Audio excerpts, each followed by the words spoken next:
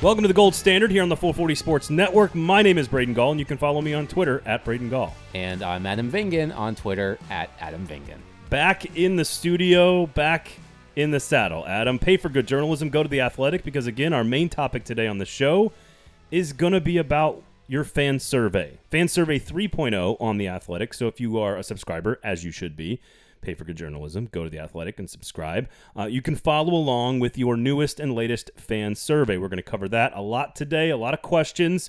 You and I will sort of give our answers and what we think those answers should be for those questions. And then, of course, later on this week, depending on when you're listening to this, you will get Adam's complete and thorough breakdown of the results of the fan survey. So make sure you're staying tuned to The Athletic and theathletic.com. The app is great, by the way. Get the app. I love reading stuff on the app. Recently updated app. Looks a little bit different than it used to. Can I make a recommendation to the tech team at The Athletic? You can. I'm not sure if it will get to them. You but need can. to be able to click on a Twitter link and open it in the app. That's a thing that needs to happen at The Athletic. On your phone. Yes. I would agree. I would agree with that. If I'm reading your story on your Twitter account and I see a tease and a link and I click on it, it should redirect you to the app. It takes me to my web browser, and then in which case I'm not signed in. It needs to take me to the app. I would agree with that. So I think that's a reasonable request. Just hire me as the head of technological development or something like that at The Athletic. Do you guys have any people doing tech at The Athletic? I'm mesmerized by all of this orange on the television screen. We're recording in the middle of the Euros and the College World Series going on. Now, does Tennessee, is it called Tennessee Orange, or does it have another name? It's just orange. It's just orange? Everyone else's colors is a different orange. Tennessee's is just orange. So it's not like Tennessee Orange. I'm sure there's like a Pantone or something, you know? Well, what would you call Texas? Burnt orange. Okay. Yeah. That doesn't sound very good. And then Virginia's like reddish orange, carrot orange. You know, there's different oranges, but and what's ironic, of course, is Syracuse is just called, actually, proper noun, the Orange. So they were the Orange Men. Yeah, which of course is insensitive. So not so much anymore. It had to be changed. All right, so huge fan survey today on the show. But first, Gold Standard is brought to you by Jaspers. See, that was pretty upbeat. I like that. I had a week off to recover. To build up your stamina. Go to Jaspers. The parking is great. The happy hour is still there. Obviously, no more Preds games, but 4 to 6 every day. The weekly rundown, of course. All kinds of great deals on burgers and dogs and drinks and beers and bubbles and all kinds of stuff. And your wife still can't enjoy much of that. But soon she will. So go to Jaspers. Again, parking lot's free. And all the great places to dine within the restaurant itself. Of course, you got the private dining room, the bar, the sort of the formal dining room, the grab-and-go market, the patio, the game room, all kinds of good stuff. And still plenty of sports going on. The NHL playoffs, of course, as I'm watching Barry Trotz and Shea Weber work their way towards a potential Stanley Cup matchup, although I think Monday was a bad night for that. For the Islanders, for Trotzy, yeah. Nice 8-0 loss there. I can't remember the last 8-0. One of the most lopsided postseason losses in Stanley Cup playoff history. I think the Sabres beat the Flyers in 2001 or something, 8-0. I think that was the last time there was such a lopsided shutout win for a team in the playoffs. Their power play is good. Let's just Lightnings? Yeah, let's just leave it at that. It's like 40%. It's insane during the playoffs. Yeah, they're a bunch of assassins. It's illegal in 48 states, except for Texas and Florida. All right, so fan survey today. But before we get into that, by the way, what did you think of Carl Taylor last week on the show? We had a chance to chat with the Milwaukee Admirals head coach. I thought he gave us a lot of insight into his sort of pandemic-shortened season, as well as how to handle and manage prospects. I hope Predators fans went and checked that out. Go listen last week. Rate, review, subscribe, and share. You did find a solid pinch hitter for me while I was off. I'm understating that. I always very much enjoy my conversations with Carl Taylor. Really knows his stuff. Predators prospects are in good hands with Carl. So just hearing him talk about his process and also his season with the Chicago Wolves. I talked to him a couple of months ago for a story, and I remember asking him if he had found a temporary home in Chicago. He told me he was commuting from Milwaukee to Chicago almost every day. Yeah, it's a which lot. Is not a terrible drive. He said it's about 2 hours one way. As long as it's not trafficky. Yeah. But I was surprised that he was commuting from suburban Milwaukee to suburban Chicago almost every day.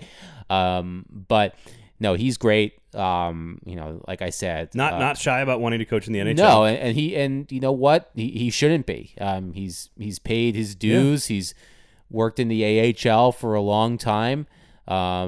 His track record speaks for itself. He's won an AHL Coach of the Year award. The Admirals were in position to be the best team in the league. I think they were the best team in the league when the 2019-20 season was shut down because the AHL did not return to play. So you look at all of the players that have made impacts recently, younger players, Alex Carrier, Eeli Tolvanen, Jeremy Davies, Tanner Jeannot, Matthew Olivier, Yakov Trenin, that's question 12 on our fan survey. All of them have benefited from playing under Carl Taylor. So I really enjoyed the conversation. I hope everybody listening did as well. And I think we've talked about this before. I think sooner rather than later, when teams are looking for head coaches, you'll see those stories about potential candidates, under the radar candidates. And then I think Carl is going to be on a lot of those lists sooner rather than later. What's interesting is, do you want him as an assistant coach at the Predators level or the head coach of the AHL? Because they are kind of different skill sets. I mean, one's developing guys, and he even talks about that. He's going to throw a lot of guys out there in the beginning of the season to sort of see where they are and to see if they can sink or swim as part of the development process, taking sort of development losses. And at the end of the season, he's like, we're not taking any development losses. I would love to keep him in the system. So if that means promoting him to assistant coach for the Nashville Predators, I would like to think that that's still where you'd rather have him there than not have him at all, I would imagine. Especially if this team is going to trend younger and reset itself.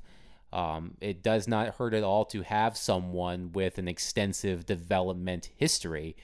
Question 3 on our survey. John Hynes, worked as a head coach for 5 years, I believe, in the American League before getting the job in New Jersey. And New Jersey was in a similar position when they hired him, when the Devils hired him before the 2015 season. A lot of young guys. Yes, a lot of young guys, a team, that was looking to rebuild itself, for lack of a better term. So having Carl on that staff, if that were something the Predators would do, I think where they are as a team, I think they could benefit from having another strong development voice on the staff. I agree. I also thought an interesting nugget about how he, maybe had some insight into the Carolina Hurricanes systems and schemes when they got to play each other at the end of the season in the playoffs, despite what a commenter on your article may have thought about John Hynes's coaching during the series against the Carolina Hurricanes. Yes. You had a few interesting comments on the post on the fan survey. So we'll get there. Let's get into that right now. We got 12 questions. This is all over The Athletic. You can follow along, play the at-home game if you want. And we're not going to give you all the results here. You need to tune into The Athletic and get the full layout of the results when Adam writes that up a little bit later on this week. But we are going to give you kind of our thoughts on each question. And maybe some interesting stuff up until this point of the voting. So number 1, and this was the toughest question you asked. I had the toughest time. The first question was the toughest? I had the toughest time answering it because I'm not sure your answers are the best. I think you're missing one answer, but maybe I'm wrong, so maybe you can explain your thought process here. The question is, all right, describe your feelings about the current state of the Nashville Predators franchise. Which best describes your feelings about the current state of the Predators franchise? Optimistic, skeptical, indifferent, frustrated, and pessimistic. Now, I had a tough time picking one of those 5. What did you ultimately choose? I think I ultimately chose frustrated. Okay. But what I needed was an answer that was positive, but not overly positive. I didn't feel like, because I'm not indifferent to the Preds. I'm not apathetic to where they are. Yeah, no apathy. I'm not pessimistic because they made a big run, and I like some of the young pieces, and I think John Hynes is the answer. I am skeptical, but I'm sort of a combination of it's like cautious optimism. Skeptical optimism is sort of where I fall, and so I didn't really feel like one of those words best described me, and so frustrated is what I fell on. So you were looking for something like cautiously optimistic. I think maybe fair enough. That there's it felt like there was one positive and 4 negative answers. Well, I if would that say makes it sense. was one positive, one sort of middle of the road. I think skeptical. How about this? Cynically hopeful. You know what I mean? Like that's I kind of tried where to I'm at. avoid the adverbs. Yeah, I know. But I see what you're saying. So, yes, there were 5 choices: optimistic, skeptical, indifferent, frustrated, and pessimistic. And when I put together this question, my assumption was that most people would skew towards skeptical and frustrated. Yeah, I agree. I think there are plenty of people who are feeling more optimistic about how things are going now, considering where they were at midseason. But I didn't think there would be a lot of indifference because people care. And honestly, if you're participating in a fan survey, you clearly care. And I didn't think there would be a lot of pessimism either. Like straight up, this team is Garbage. Yeah.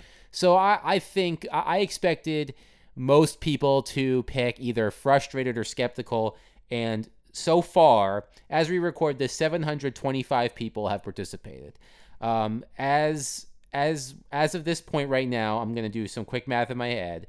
Close to 65% of people who have participated chose either frustrated or skeptical. So if you took your media hat off and you were a fan, where would you fall? Because you're probably just indifferent, as Adam thinking. Yeah, it doesn't really matter to me. I would probably say skeptical. That's what I would choose, just because I do think there are things, like we've talked about at length, that you can feel okay about. We talked about this a couple of weeks ago, how for the first time in a few years, there's actually some reason to have a glass half full feeling about this team at the end of the season, as opposed to the past couple of years. The younger players, I feel like John Hines, got through to the team for the most part.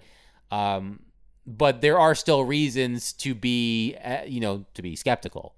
It did feel like you put skeptical in there as like the second pseudo positive one. But it doesn't feel that way when you just read it, because I think I think skepticism to most people suggests negativity. Yeah. I think skepticism can be both positive and negative. You can be hopeful, but also unsure. Yes. Yeah. My first instinct was to vote skeptical. So far, around 65% of people who have participated chose either skeptical or frustrated. I think if you would have asked me, the lowest number is pessimistic. Well, that's good then. Yes. That's good. The lowest percentage is pessimistic. Question number 2. How much did the Predators' 27-1 record in the second half of the season change your outlook on the team's direction? I had a very easy time with this one. My answer was significantly. Okay. Because without that, I all the other answers to all these other questions change. If they stayed bad, just shitty at hockey, I would have all different answers. I would have pessimistic would be the answer to the question we just talked about. I'd have a different answer maybe about UC Saros, maybe a different answer about Dante Fabro, maybe a different answer about how to approach the offseason. I might have different answers to all of this. So to me, it was a significant change, that seeing them accomplish what they accomplished with the young players and with John Hines. That's where I fall. Where do you think, where would you fall? You're not in the minority, but I would say a significant majority of respondents so far have said slightly. I understand. And I think it's because they don't want to be extreme one way or the other.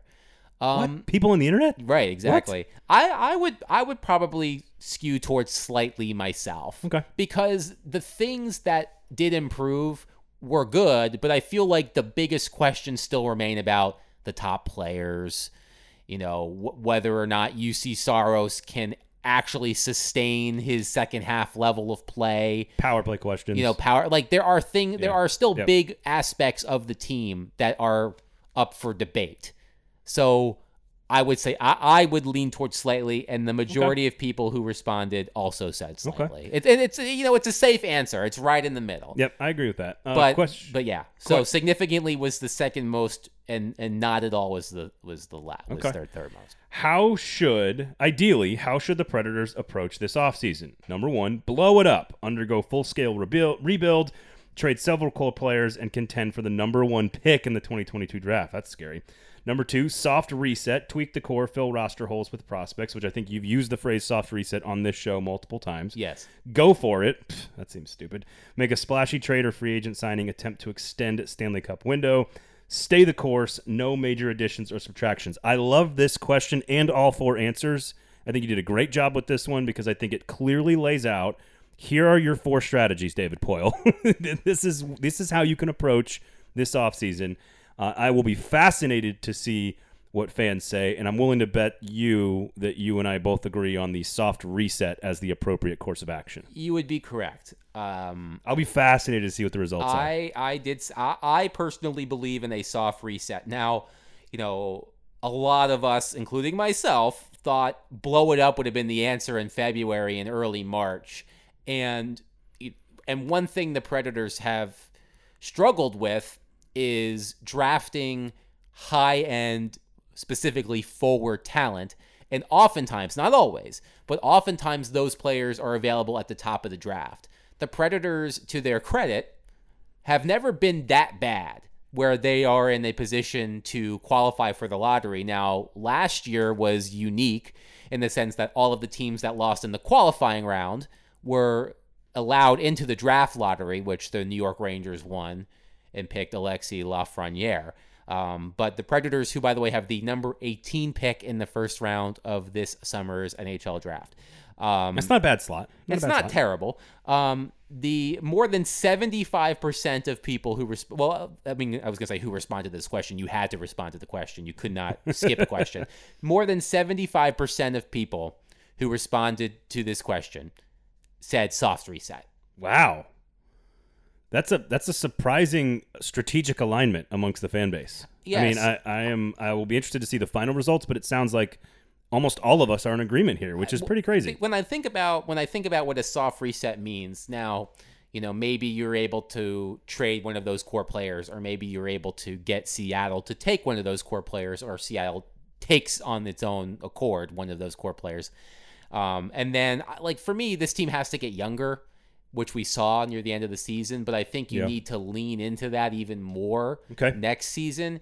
We've talked about Philip Tomasino. Maybe there is some room for someone like David Ferentz to have a regular role on the team, continuing to have Eeli Tolvanen and Yakov Trenin, et cetera, Alex Carrier, et cetera, on the team. So, yes, more than 75% of people said soft reset. Barely anybody said stay the course. It's funny because I would still vote for that one over go for it, right? Like, wouldn't you vote stay the course over go for it? I would choose stay the course. So for me, my 3 answers ranked from what I would do to what I would least do. Okay. Soft reset, number 1. I agree. Stay the course, number 2. Agree. Blow it up, number 3. Agree. Go for it, number 4. It's the exact same order for me. I know podcast hosts are supposed to yell at each other and disagree, but I agree with you. But I think of the 720 plus people who have responded, I think 4 or 5 chose stay the course. So basically what people are saying is that status quo is unacceptable. Yeah, we need some changes. And I think everybody agrees. I think you and I agree that we need some changes. Question number 4. On a scale of 1 to 5, with 5 being the highest, the most confident, how confident are you that Predators general manager David Poile can return the team to Stanley Cup contender status? And I think the most important word in that question, Adam, is contender status. I think contender is the key, not to win a Stanley Cup, but to be in the mix. And I think that's an interesting question. Not just to make the playoffs. Think about the Predators top 4 or 5 years ago. Legitimately can legitimately win a Stanley Cup. I think you need to kind of view yourself as one of the top 4 or 5 teams in the world, basically. All right, what do you think my answer was? I'm gonna say your answer was 2 out of 5. I voted 3. Okay. I voted 3, which does feel a little bit like a cop-out. So, yeah, it's right in the middle. Three is basically a cop-out kind of answer. I know it is, but you put it up there. Well, not just for you, I think, yes. But 2 is like a negative side of the equation with less confidence. 4 is too much confidence for me. So I am willing to give David Poile, and this will feed into our next question, David Poile, over 30-plus years of running an NHL team. 40 years. The winningest GM in NHL history and what he's accomplished. And I like some of the things he's done drafting and John Hines and so like there's some positives that have happened since Kyle Turris basically. And I am willing to give him a chance to see this through, not for very long. So it's not a 1 or a 2 for me. But I'm not overly confident, like your first question, that it's going to happen. So it's not a 4 or a 5. So that's where I'm at. I'm a 3. You're not alone. You're not alone. The largest percentage of respondents so far chose 3. But here's what's interesting. A larger percentage chose 1 and 2 versus 4 and 5. I think that makes sense. So although 3 is the most popular answer so far, more people lean towards 1 and 2, meaning little to no confidence, than 4 or 5, meaning medium to high confidence. Essentially, if you vote 4 or 5, you're positive. You have a positive feeling of David Poile, and if you vote 1 or 2, you have a negative feeling of David Poile, which leads us to question number 5, which is: should the Preds have kept David Poile as the general manager at the end of the season? And I don't know if those answers jive with the answers to the previous question, right? They do not. My answer, by the way, is yes. I think they should have kept him. This is, to me, the most interesting. Sorry. No, they should not have removed him. Yes. The question was, should the Predators have removed Poile as GM? So either yes, they should have, or no, they should not have. My answer is no, they should not have. So despite the fact that this is the most interesting thing to me so far, despite the fact that, as I said, a larger percentage of people have voted 1 or 2 versus 4 and 5, close to 60% of people said no, they would not have removed him. So even though they're not overly confident in him, they would not have fired him. And this is something that I think as I write the answers to, as I analyze these results later in the week, I may pose this question to the readers because I really want to know. My initial guess is this: that there is a lack of confidence in David Poile, but there is not a legitimate better candidate that people can think of to replace David. There's no succession plan. So it's almost like I don't have a ton of confidence in David Poile, but I'm not sure if there are people out there who are clearly better at their job than David. Yeah, I don't. Plus, most average hockey fans aren't going to be able to tell you right away, this guy's going to do a better job than David Poile, or this girl's going to do a better job than David Poile. I don't think many people, casual fans, can rattle off up and coming NHL front office people. It's not the same as young players or even young coaches. It's a very difficult position to evaluate. There's just no question about that. So it'll be fascinating to see where those answers finish. So tune in to The Athletic, athletic.com. Yeah, so that to me was the most interesting thing. And my guess, and I'm going to ask the commenters, the readers, to explain themselves in the results post. But as I said, my guess is that people who voted no, they should have kept that. They should have kept David.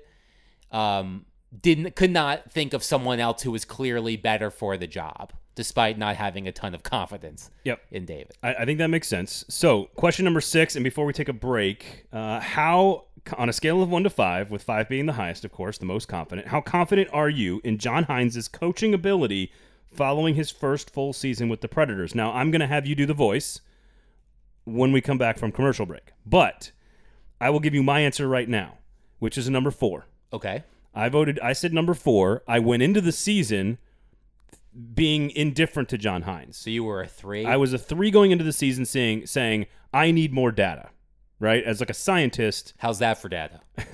David, I need big data. I wanted to see data, and the first 2 months of data was this isn't working. Well, but the last 2 months of data are okay. I'm buying in, and I think when you package it rationally and intelligently, with a pandemic, with no training camp, with a bunch of young players, a taxi squad, part of a roster that's never existed in the NHL before, and having a season, being hired in the middle of the previous season, I just don't think that continuity and stability was there to truly evaluate anybody. And so now that we've seen one season sort of in continuance, I think after going through some rough times, he showed signs of life and being a good, solid coach. And so I think it's a 4. It's not a 5. I don't think he can go to the Cup, or I don't know what his upside is. I still have questions. But I don't think you can argue that he didn't do a good coaching job during this season, especially to integrate all the young talent and to make the team better. They got better. And that's what a coach's job is to do, is to make a team better. So When we come back, I want you to give me your answer on John Hines, and we all know you're an apologist now for John Hines. Yes. But also maybe review some of your commenters in the voice. I will. When we come back right here. We'll be back just a second here on the Gold Standard 440 Sports Network.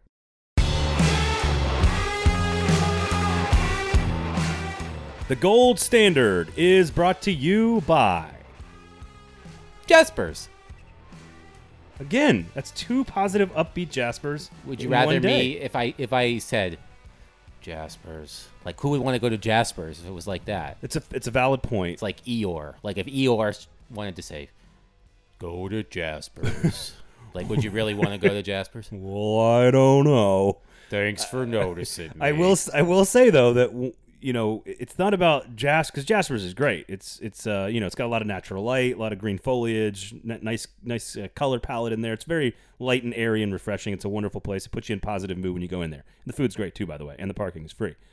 But I do think that people tune in for all the different variations of Adam Vingan. So I don't think when you do the voice, or when all of a sudden you're telling me a story about walking to the French Quarter with your dad, or all of a sudden you're doing it in a 900 number, like. There's different variations of Adam Vingan that come out during the ads for Jaspers.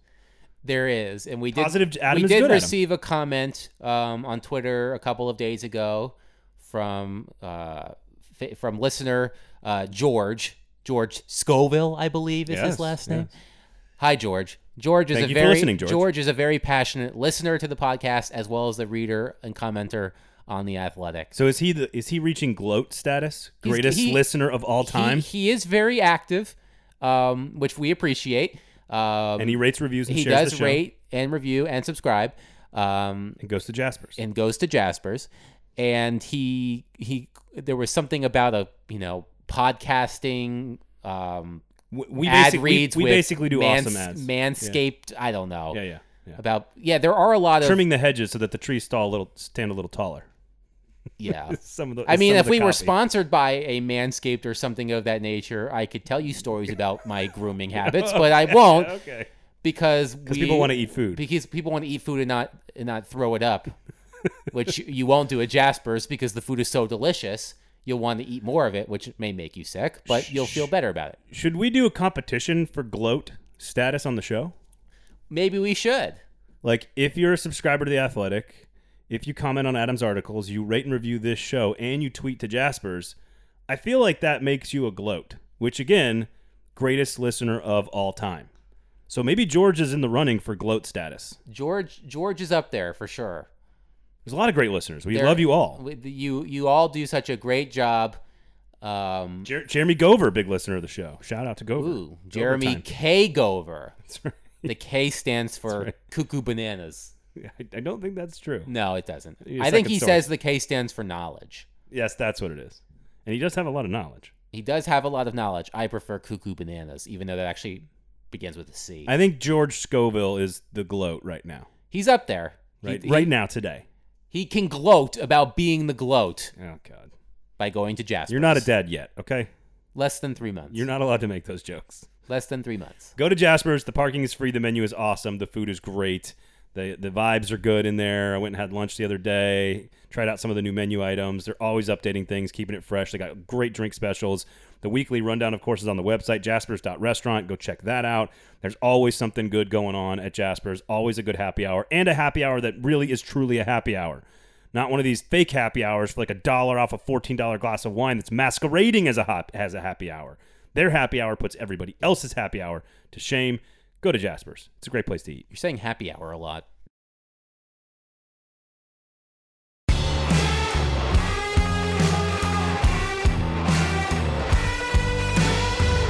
All right, so let's get to the last 6 questions of the survey here. And again, follow along on The Athletic. But Adam, before we do, your answer to how confident are you in John Hines' coaching ability after this season? 1 through 5, 5 being the most confident, 1 being the least confident. Where's your answer? And where is one of your particular readers' answer on this? So I'm at a 4 as well. Okay, all right. I think that John did a really good job this season. I think there are certainly readers, and I think George was one of them as well, commented on the story asking, well, why did it take so long for John Hines' message to get through. I'm not sure that's an issue of coaching as much as it is on the players. That's my personal opinion. George, if you skip the ad, go back and listen to the George, ad. if you skip the ad, you're missing out, bud. But I think I'm not quite delving into politics here, but I'm going to pull from politics for a second. I feel like people are incapable of using their own brains when you say the word politics. I know, but I feel like there are a lot of never Hinesers out there. That it does not matter what happens with this team, good or bad, they will never give John a chance. That's funny. And I think he proved in the second half of the season that he is the coach for this team right now. And I think that's an important distinction. Like, is John Hines the coach that if the Predators can find their way back to Stanley Cup contender status, as we discussed in an earlier question, is John Hines the coach that gets them over the hump? I'm unsure about that. But what is his upside? We don't know. But I think based on where this team is right now, I think he is the right coach for this team at this moment. I 100% agree. So I would give him a 4. 2/5 of the people who responded to this question said 3, which is the largest response. I will say again, so similarly to the previous question about 1 through 5, a larger percentage of people were 4 to 5 versus 2 to 1. Okay. So it seems as if though it feels like people are starting to come around on John. I still think there are plenty of naysayers for sure. Let's hear the voice of a so, naysayer. Let me hear a voice. Yes. Will G, if you're listening, thank you for commenting. I'm going to read your entire comment in the voice. And this is totally not mocking you at all. This is not mocking you at all. This is verbatim. So please excuse me. Let me make sure I've got the computer close enough so I can read it and do the voice at the same time. All right. Hiring John Hines after basically a non-existent coaching search is the worst decision David Poile has ever made as the general manager of the Nashville Predators. Hines galaxy brained his way out of a first-round series against the beatable Carolina team. Hines is the NHL's answer to Mike Malarkey, and he should be loaded into a cannon and fired out of the city immediately. Every day, I wake up and thank God that YouTube TV hasn't reached a rights deal with Bally, so I don't have to watch this team on a consistent basis. Go Preds. There's so much there to unpack. I like the Go Preds at the end. He basically shits on them for four sentences and then goes Go Preds. Okay, so much here. First of all, galaxy brain is a very underutilized term that's starting to make its rounds, and I really appreciate it. Basically, overthinking things. Yes. Or thinking that they're smarter than everybody else. I tend to think it means overthinking. Yeah, I agree, which is very underutilized, but it's starting to come around, and I really enjoy it. Just the creativity points for creativity. Is he the Mike Malarkey of the NHL? The two creative points are the cannon being fired out of a cannon, which is not very nice. And although it could be very safe, though, fired out of a cannon and the Mike Malarkey comp are both very creative. I think he might be Mike Malarkey, but what does that mean as someone who doesn't know the history of Mike Malarkey's coaching? So you kind of just explained it. Like, Mike Malarkey was hired because he was the safe choice to sort of get them through a period of transition. And that was for the Titans. But everyone knew kind of exactly what Mike Malarkey was. He was never going to have tons of huge upside. And he did. He got them from a bad team into the playoffs. So to your earlier comments just a minute ago about John Hines, that he's the right coach for right now, Mike Malarkey probably was the right coach for that moment to get them from 2-14 to the playoffs. And he did. But he wasn't the right coach to take them higher than that. And Mike Vrabel has been for the Titans. So there could be a Mike Vrabel to John Hines for the Preds. That absolutely could happen because we don't know what John Hines' upside is as a head coach. But I think, to your point, he's done a pretty good job right now. Now, also I don't think he's taking a shot at, but it is in theory a shot at, I don't know, Sinclair and Bally Sports and YouTube and all these big arguments amongst rich, television providers arguing with each other over how much to charge us. I think it's just also points. He just clearly needed to get that off his chest. And then go Preds. Like, he doesn't want to watch his team, but go Preds. I mean, I love it. Well done by you, by the way. I wonder what Will G chose for that first question. He seems like he's in the pessimistic camp. Maybe he is. All right, let's get back on track here. Good voice, though, by you. Thank you. Number 7.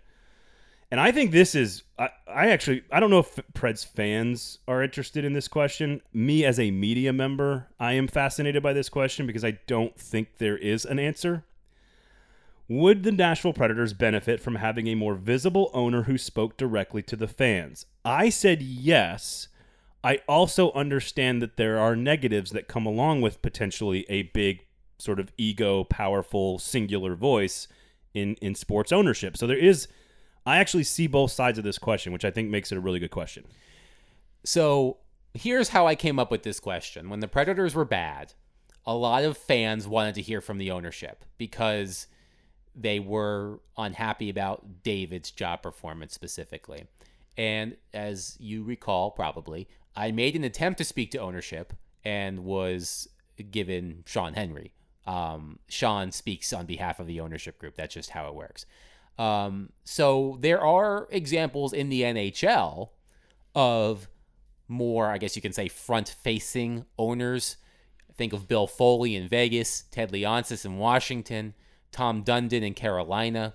You know, the extreme example in sports, and we've seen it recently because of the Athletics reporting, by the way, Mark Cuban with the Dallas Mavericks. There is a downside at times to having an owner, Jerry Jones, who is more Daniel Snyder. Yes, Daniel Snyder, Jerry Jones.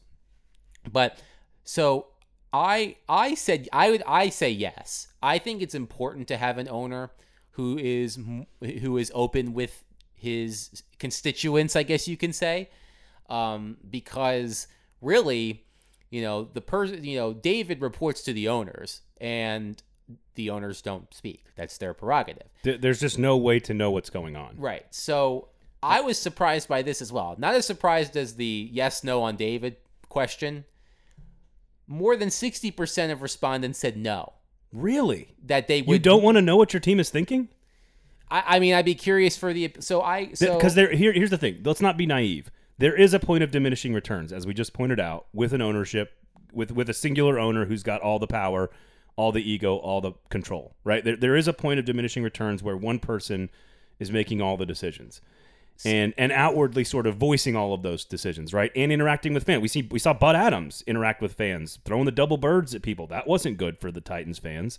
So there's plenty of ways that an owner can get in his own way or her own way. Then we see Amy Adams Strunk for the Titans, who is a brilliant forward-facing owner who comes out and is standing behind her players at every chance she gets, standing behind the community, revamping relationships, and out there sort of building her brand. So I think right now this organization needs that voice because it hasn't ever had one. So it might run its course later on, but I think right now it needs one. So Matt B., who voted against the visible owner, posed this question in his response on the story. Quote, does a more visible owner actually help a franchise, or does it distract from who gets the blame? Yeah, I mean, here's what I would say. Yes. Although actually the answer to a second question I think is no. If a more visible outward owner is taking, no pun intended, more ownership, then I think it's obvious who the blame falls on. It falls on the person making the decisions. Like Amy Adams Strunk makes the decisions for the Titans. And so it is her fault. Jerry Jones makes the decisions for the Cowboys. It is his fault if something bad goes wrong. So I don't know. I think because we've had 20 plus years of without a sort of singular voice outwardly, whatever, answering questions, responding to the fans, I think they could use one right now. What did you say to the question? I said yes. I think they would benefit. I think it would be good. I think Sean Henry does a really good job of being a public face of the franchise, specifically when it comes to community outreach and business opportunities. No question. But I think, for me, I think it's more about hockey operations. And I know that ownership has, as I said, delegated those responsibilities to David, and perhaps doesn't want to be seen as, usurping David's responsibilities or lessening his responsibilities. Or what's the word I'm looking for? We all have bosses. Right, exactly. But, you don't want, I'm sure the Predators don't want David to say one thing and then an owner to say another. Sure. But except for me, by the way, I don't have a boss except for my wife. But I think at this stage, it would be of benefit to the Predators for their ownership group to be more visible and more available to fans. Yeah. Sean is incredibly available, very available, overtly available, perhaps too available. No, we all love Sean, but I think the Predators would benefit. So I was surprised because a lot of fans wanted to hear from ownership when the team was bad. But now they don't. Yeah, and now they don't. I think certainly the media would like to have a point person that actually does speak. And I know Sean speaks for the ownership group, and David sort of has complete control or whatever. But there is a hierarchy here, right? Somebody will decide on David Poile's future at some point, and it's not Sean Henry. So right. We prefer that because it makes reporting on it and understanding the decision making process easier, and therefore the fans, I think, would benefit from understanding it. It is a fascinating question because there is. Let's not be naive. There is a negative. There is a downside sometimes to having that singular ego out there running things, because if they do it incorrectly, then it can actually be negative to the fan base. This one was easy for me. Let's move along here. And we can kind of package these two together. Something's going down in this Tennessee game right now. All right, settle down. But look at it, like Tony Vitello might get dejected. Well, it's a close game. I'm trying to get this podcast done so I can watch it. Fine. How long should restricted free agent UC Saros next contract be? 1 to 3 years, 4 to 6 years, or 7 to 8 years? I thought this was a no-brainer. It needs to be 4 to 6. You need to plan on at least 2 more years before Askarov is ready to go, and then probably another year or 2 of transitioning in some way, shape, or form. So minimum 4 years. I think a 5-year contract worth about $15 million, maybe $16 million, maybe a little bit more. I would like to re-sign him for longer, add a couple of years at the end of the contract, but keep the number a little bit lower so he gets a nice paycheck, but also gives you some stability at the position for the next 4 or 5 years. I thought it was easy choice for me, 4 to 6. Well, interestingly, you're not in the minority, but that is not the most popular answer. 1 to 3 so far is the most popular answer. My concern is that doesn't give you enough time to get Askarov up to speed. Well, I think here's what I would choose 1 to 3, and we've talked about this. I would lean towards a 3-year deal. UC has 1 more year until he reaches unrestricted free agent status. So let's just say he signed a 1-year deal this summer, which I don't think he's going to do. But if he signed a 1-year deal, at the expiration of that deal, he would be an unrestricted free agent. So it's important, I think, for the Predators to buy some of those unrestricted free agent years. I think 3 years is a good sample while you're waiting for Askarov to see if Saros is the right goaltender without committing to him for too long. So let's just say in 3 years, you're confident in UC Saros being in a tandem with Askarov or transitioning to a 1B or what have you. I think the Predators would be wise to keep it on the shorter end. So I would choose 1 to 3. I see your argument there. My issue is that anything less than 3 is not smart. I think 1 or 2 is not going to help you. I would lean towards 3. 3 would be my choice. And that's why I went with 4 to 6, because I felt like if they went 1 or 2, I would be disappointed in the contract. 3, I'd be okay. But 4 or 5, maybe you can get him for longer and for cheaper, and it gives you a little bit more stability. So I don't know. I also think he's shown us enough to be a starter. Maybe he's not good enough to win a cup, but I think he's shown us enough to be a starter in this league. All right, how should the Preds proceed with restricted free agent Dante Fabro? Re-sign him or trade/expose him in the expansion draft? And this was a pretty easy one for me. Re-sign him is the answer. Mine as well. I think asset mismanagement is the phrase that we've used on the program. Yes. About the majority of respondents said re-sign him. It's just too early to get rid of him. I agree. In my opinion. However, when we get to the last question, it may change how people think about this. How important is it for the Predators to re-sign unrestricted free agent Mikael Granlund? Very important, somewhat important, unimportant, no opinion. I can't imagine having no opinion and filling out the survey. I know, but you might think someone said, sure. I don't really care if he's there, but I guess that's sort of unimportant. I went with somewhat important. As did more than half of the people who answered the question. So is that copping out? Is it saying? No, I think so. So more than 50% have said somewhat important. I also lean towards somewhat important. A large chunk did say very important. I mean, the things that David Poile and John Hines have said about Mikael Granlund. I mean, pretty glowing. Yeah. So I think if you're going to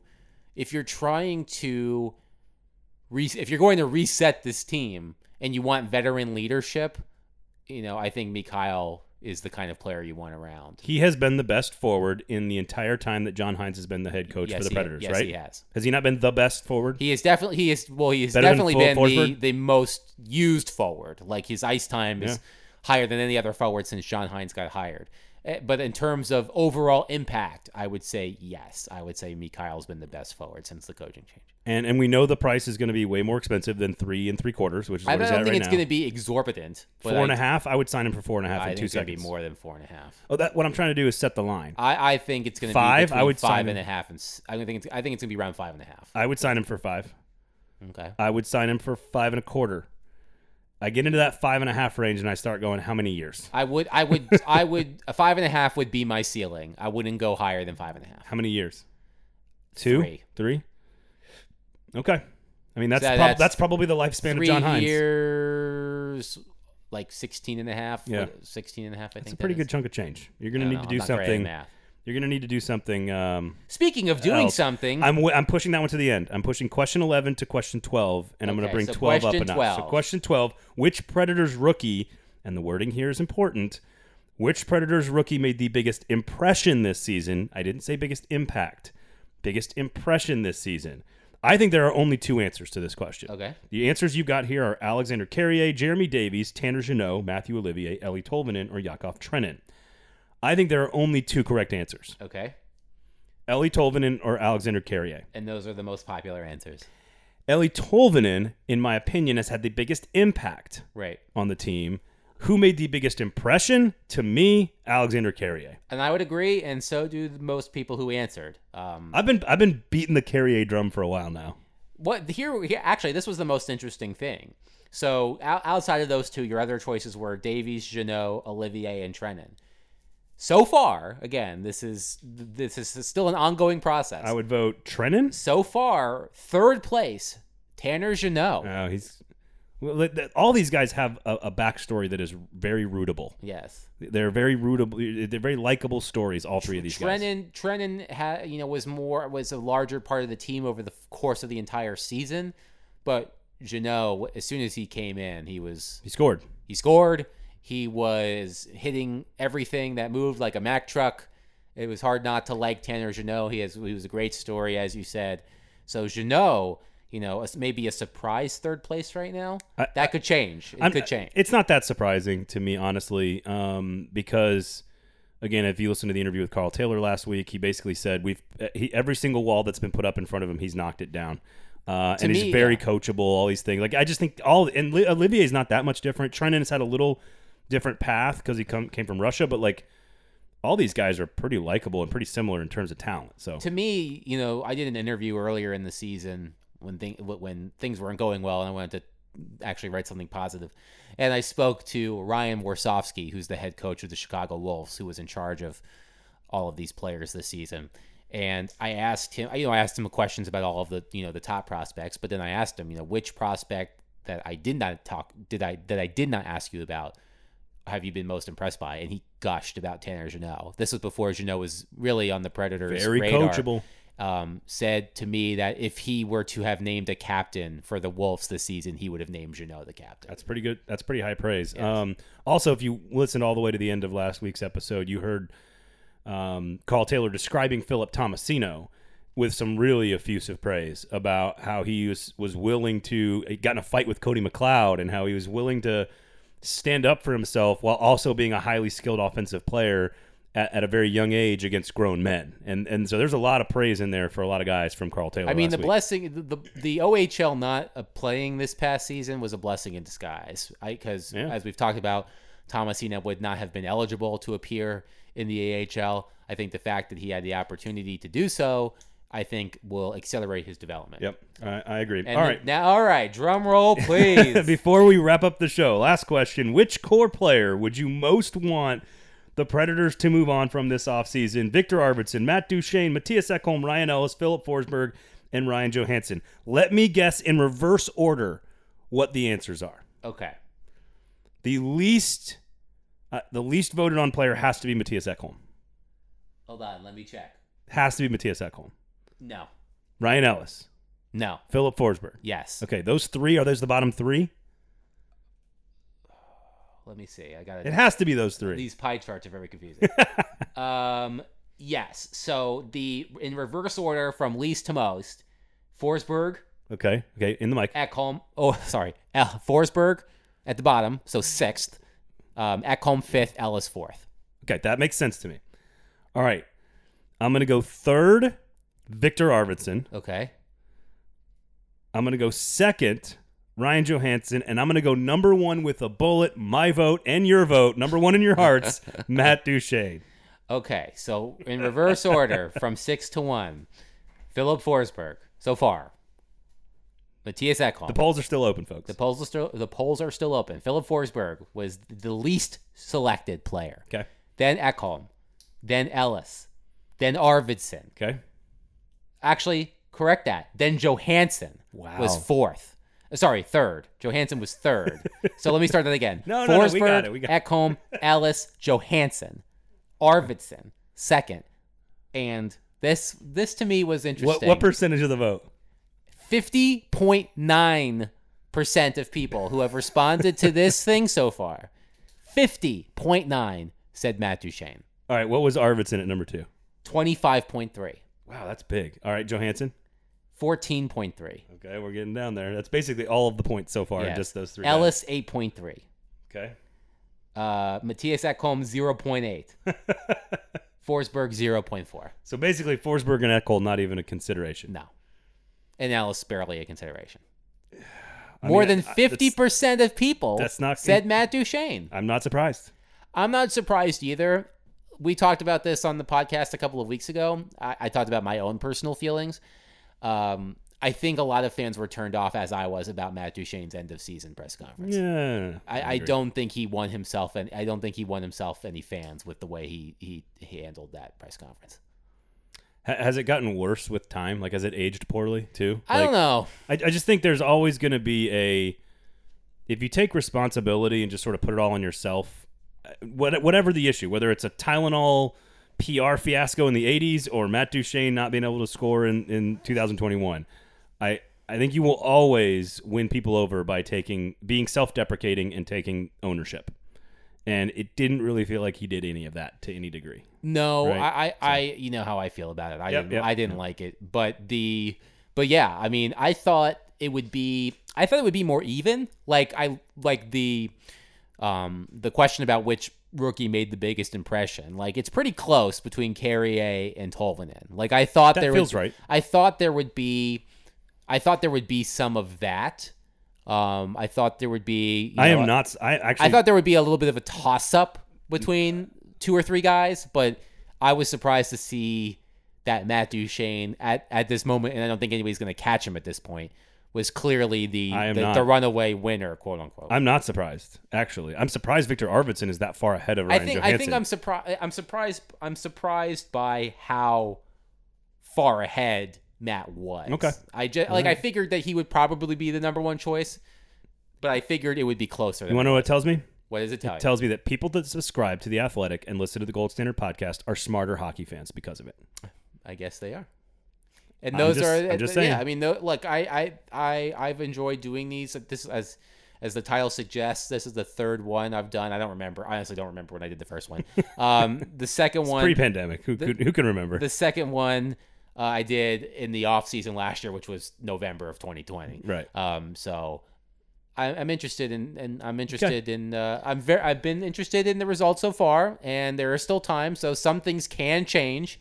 And it will probably be either Thursday or Friday. I think probably Friday when the results are. Who is your vote for rookie? Who made the biggest impression? Did you agree with me? Carrier made the biggest impression. I think Tolvanen, especially early in the season, was the runaway choice. But I think as Tolvanen slowed down in the second half of the season, Carrier emerged. So maybe there's some recency bias in that. I also think it's expectations. Yeah. Expectations for Tolvanen are much higher. Yeah. And Carrier was sort of a pleasant surprise, whereas Tolvanen, we sort of expected him to do something along these lines. I think for Carrier, it was during that period of time in the middle of the season where both Ellis and Yossi were injured. It was during that road trip in March. and Carrier was playing upwards of 20 minutes and Yep. looking really good doing it. Yep. And he looked good with Yossi, and he looked good with Ekholm. And yes, I understand that it's not hard to look good with those guys on your left side, but Carrier, I don't think was the beneficiary of just great line mates. I think he, a great defensive partner. I think he really, played really well. It is really hard to look really good as a player who's never played a full season in the NHL, playing on the top D pairing against one of the best teams in the NHL in the playoffs. Yeah, I mean, I think That's it. Yeah, that's it. And to look like you belonged. How about that? Yes. That's it. How about this? It's exciting to have all 6 of those names on a question. Preds fans should be excited about all 6 of those. So, special thanks to you, Adam, for doing the survey. Go check it out. Plenty of time to still vote, so go check it out. Yes, the plan is, sorry to interrupt, the plan is to close the polls, so to speak, Wednesday evening. I haven't determined what time Wednesday evening, probably around dinner time Do or it late. something. Yeah, do it late. Yeah, later in the evening. Let those West Coast polls trickle So in. if you're listening to this first thing Wednesday morning and you haven't participated, you do have until the evening. I'm sure I'll tweet it out when I say, okay, I'm closing it at this time.